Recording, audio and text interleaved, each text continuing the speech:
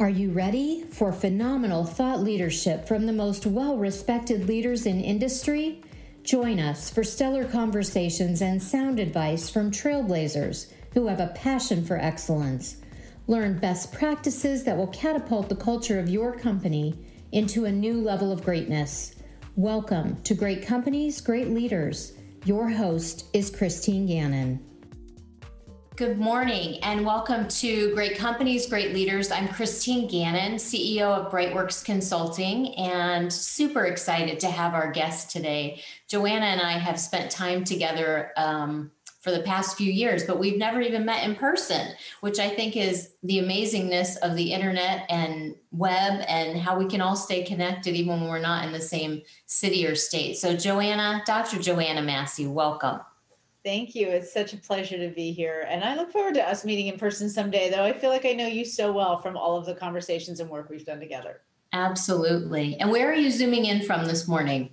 I am currently in New York City, where I moved after 30 years of living in Los Angeles. So back home in New York because I grew up here. Awesome. So a little bit about Joanna and her background. She's a seasoned C-suite level communications executive and board director with more than 25 years of experience in the media industry at companies such as Condé Nast, Lionsgate, CBS, Viacom, Discovery, and Hasbro. She's managed crisis communications, brand reputation, cultural transformation, and corporate social responsibility. Currently, Dr. Massey is a communications consultant, as well as the founder and CEO of the Marketing Communications Think Tank, which I want to talk a little bit about that. A B Corp whose mission is to shift the way we communicate around politicized social issues so that diverse groups of people can have a constructive discussion. So needed. She is also a sought-after corporate speaker, a board director for publicly held companies and nonprofits, an adjunct professor at Columbia University, and the author of 2 books, Culture Shock, Surviving 5 Generations in One Workplace, and Communicating During a Crisis, Influencing Others When the Stakes Are High. Joanna, welcome. Thank you. It's a pleasure to be here. So the first thing I want to talk about before we get into more of our questions is related to your newest organization, the Marketing Communications Think Tank. How did that come to be? Interestingly, it was one of those kismet or universe moments where I felt like I was just being prodded to do something that I've wanted to do for a long time.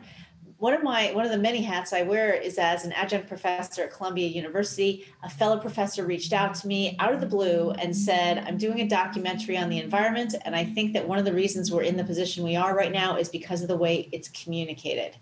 And I really want you to talk about that on camera. And I said, I'd love to. I have a lot of opinions. So we did that. But in the process of doing that, it really got me thinking about methods for shifting the way we communicate around politicized social issues. So think the environment, racism, gun violence, big things that impact America, where we frequently find ourselves at loggerheads with each other. And how can I'm not talking about changing people's minds. I'm talking about what is the method we can use in order to open up to simply hear another perspective, to help us come to some sort of to be able to have a dialogue, to bring what I like to say, bring civility back into conversations about our civilization. I love it. So needed. I can't wait to see the progress that's going to make. And I can't think of a better person to lead that up, honestly, than you. I think it's amazing. So thank you for doing it. So you've done some significant research and reporting about multi-generational workspaces, and you've written a book related to that. So talk a little bit about how you're witnessing leaders of all generations managing during this time. I have been fortunate in my career to work in corporate America for decades, and I always worked in the media industry. And so what that means is I'm talking to, meaning promoting to a very, younger audiences, but I'm also working with them because in the media industry, we're constantly hiring younger people, now known as Generation Millennial and then Gen Z. And the reason we do that is because this is where really great new innovative ideas come from. And so that's why we're constantly tapping into that. So I have been on the forefront of watching these two generations and how they consume, how they, content, everything, and how they work and their styles. And they're bringing massive changes to the United States and around the world, but definitely to the United States. And I have a doctorate in psychology and I'm a communications executive. And I just was seated, I was in a position to witness this. And so I wrote my book, Culture Shock. And it's really about it's about how leaders and businesses adjust to this massive change that these two very large generations are bringing to us.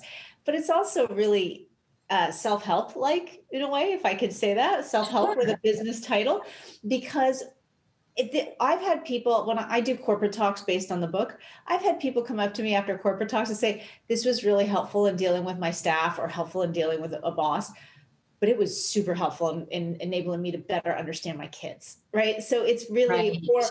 Or from the younger generation's perspective, thank you for helping me better understand my parents and my grandparents. So it's really, for me, everything in communications, it involves psychology. Right. It's literally a lot of what I do is I combine neuroscience and communications and leadership, and I put them together in a really easy to understand, clear way. So it's about how do people react to change and stress and conflict? And then how do we communicate in a way and work together in a way that helps move business and society forward?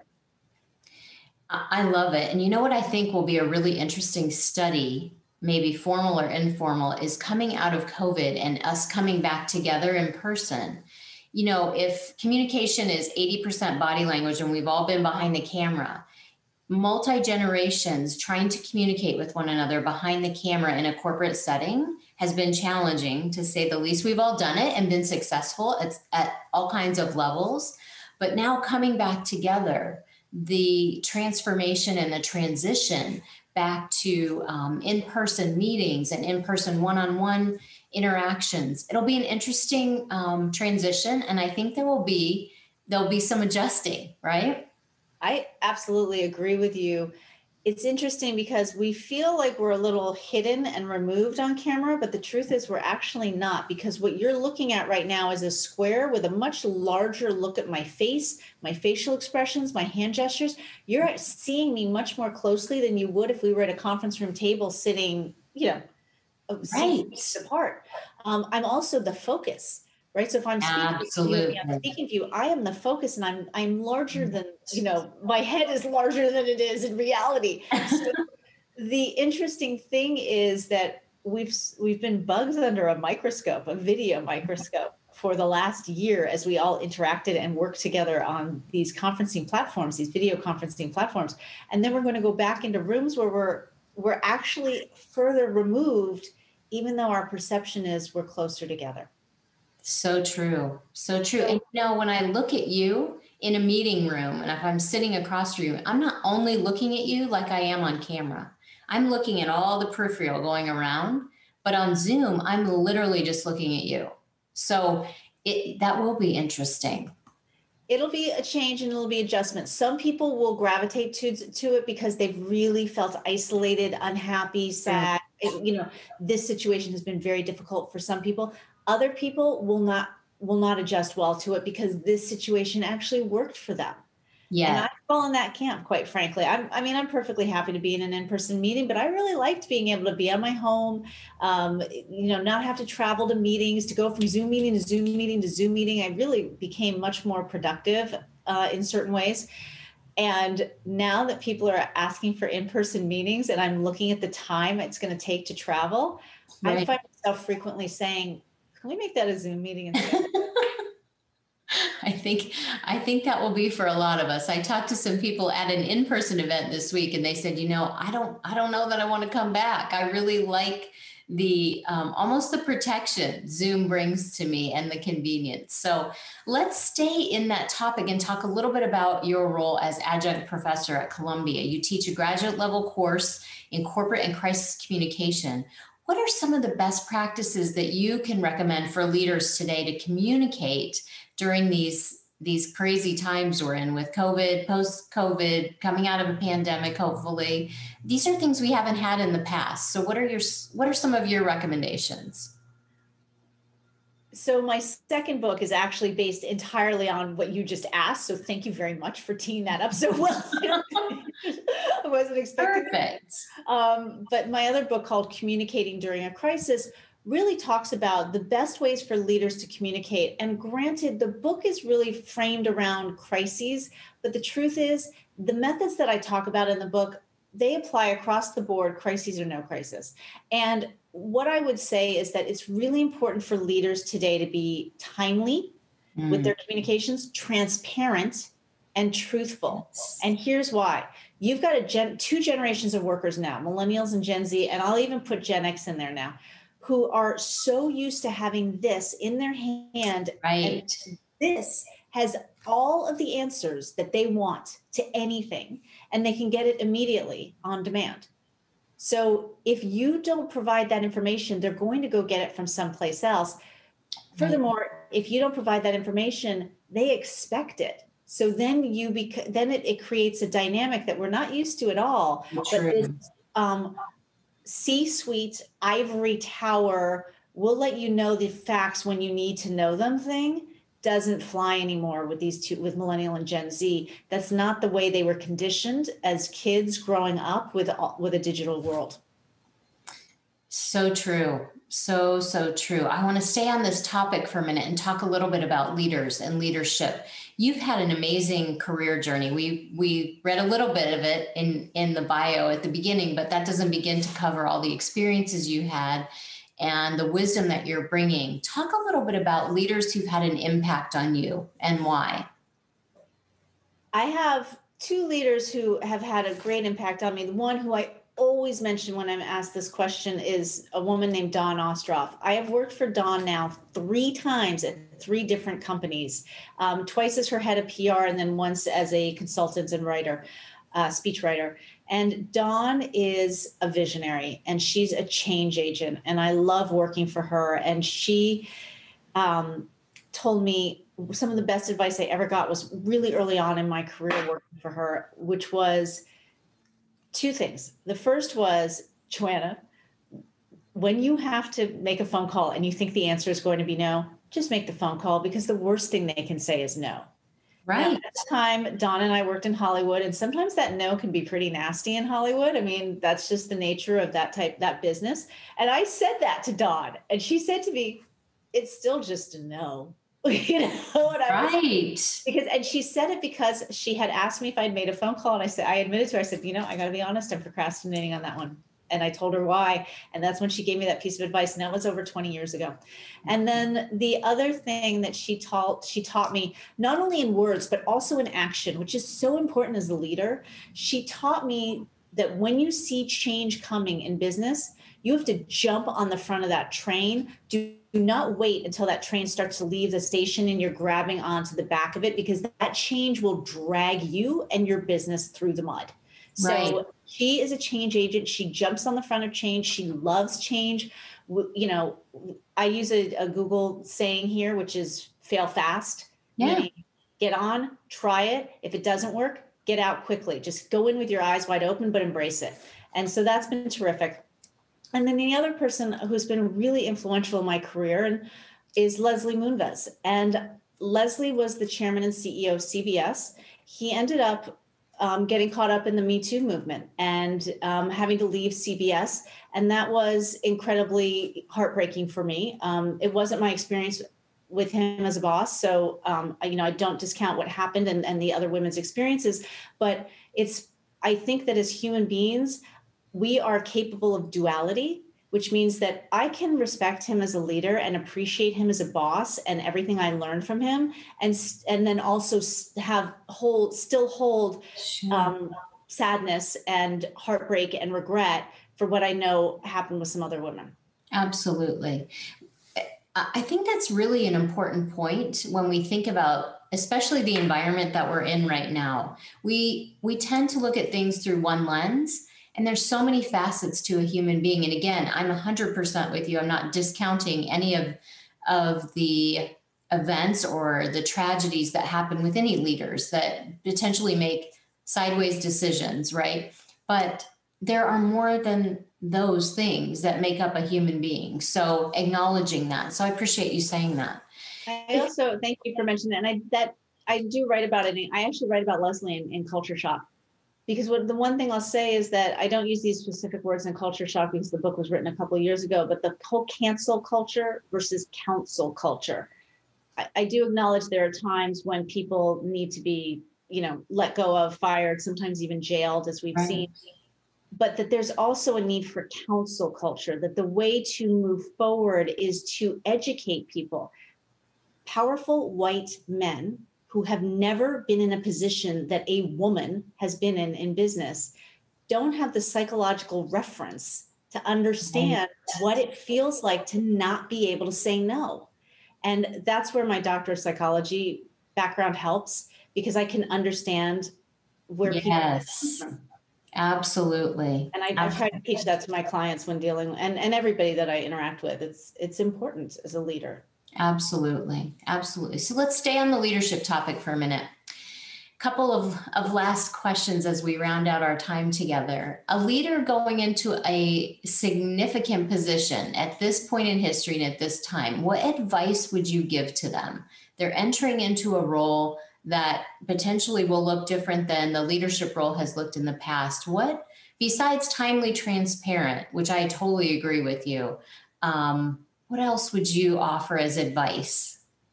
My advice leans towards the psychological, which is that as children, as infants, we had to first pull ourselves up using our arms, then we crawled, then we walked, then we ran.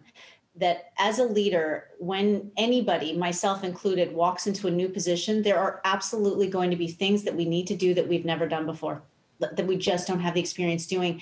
And I personally, myself as a senior level executive and leader, and also with people I've worked with, feel like they ought to know. Like, I'm in the position, so I should already be the expert. And it's just not the case. And so I always go back to this idea of, take risks and fail fast.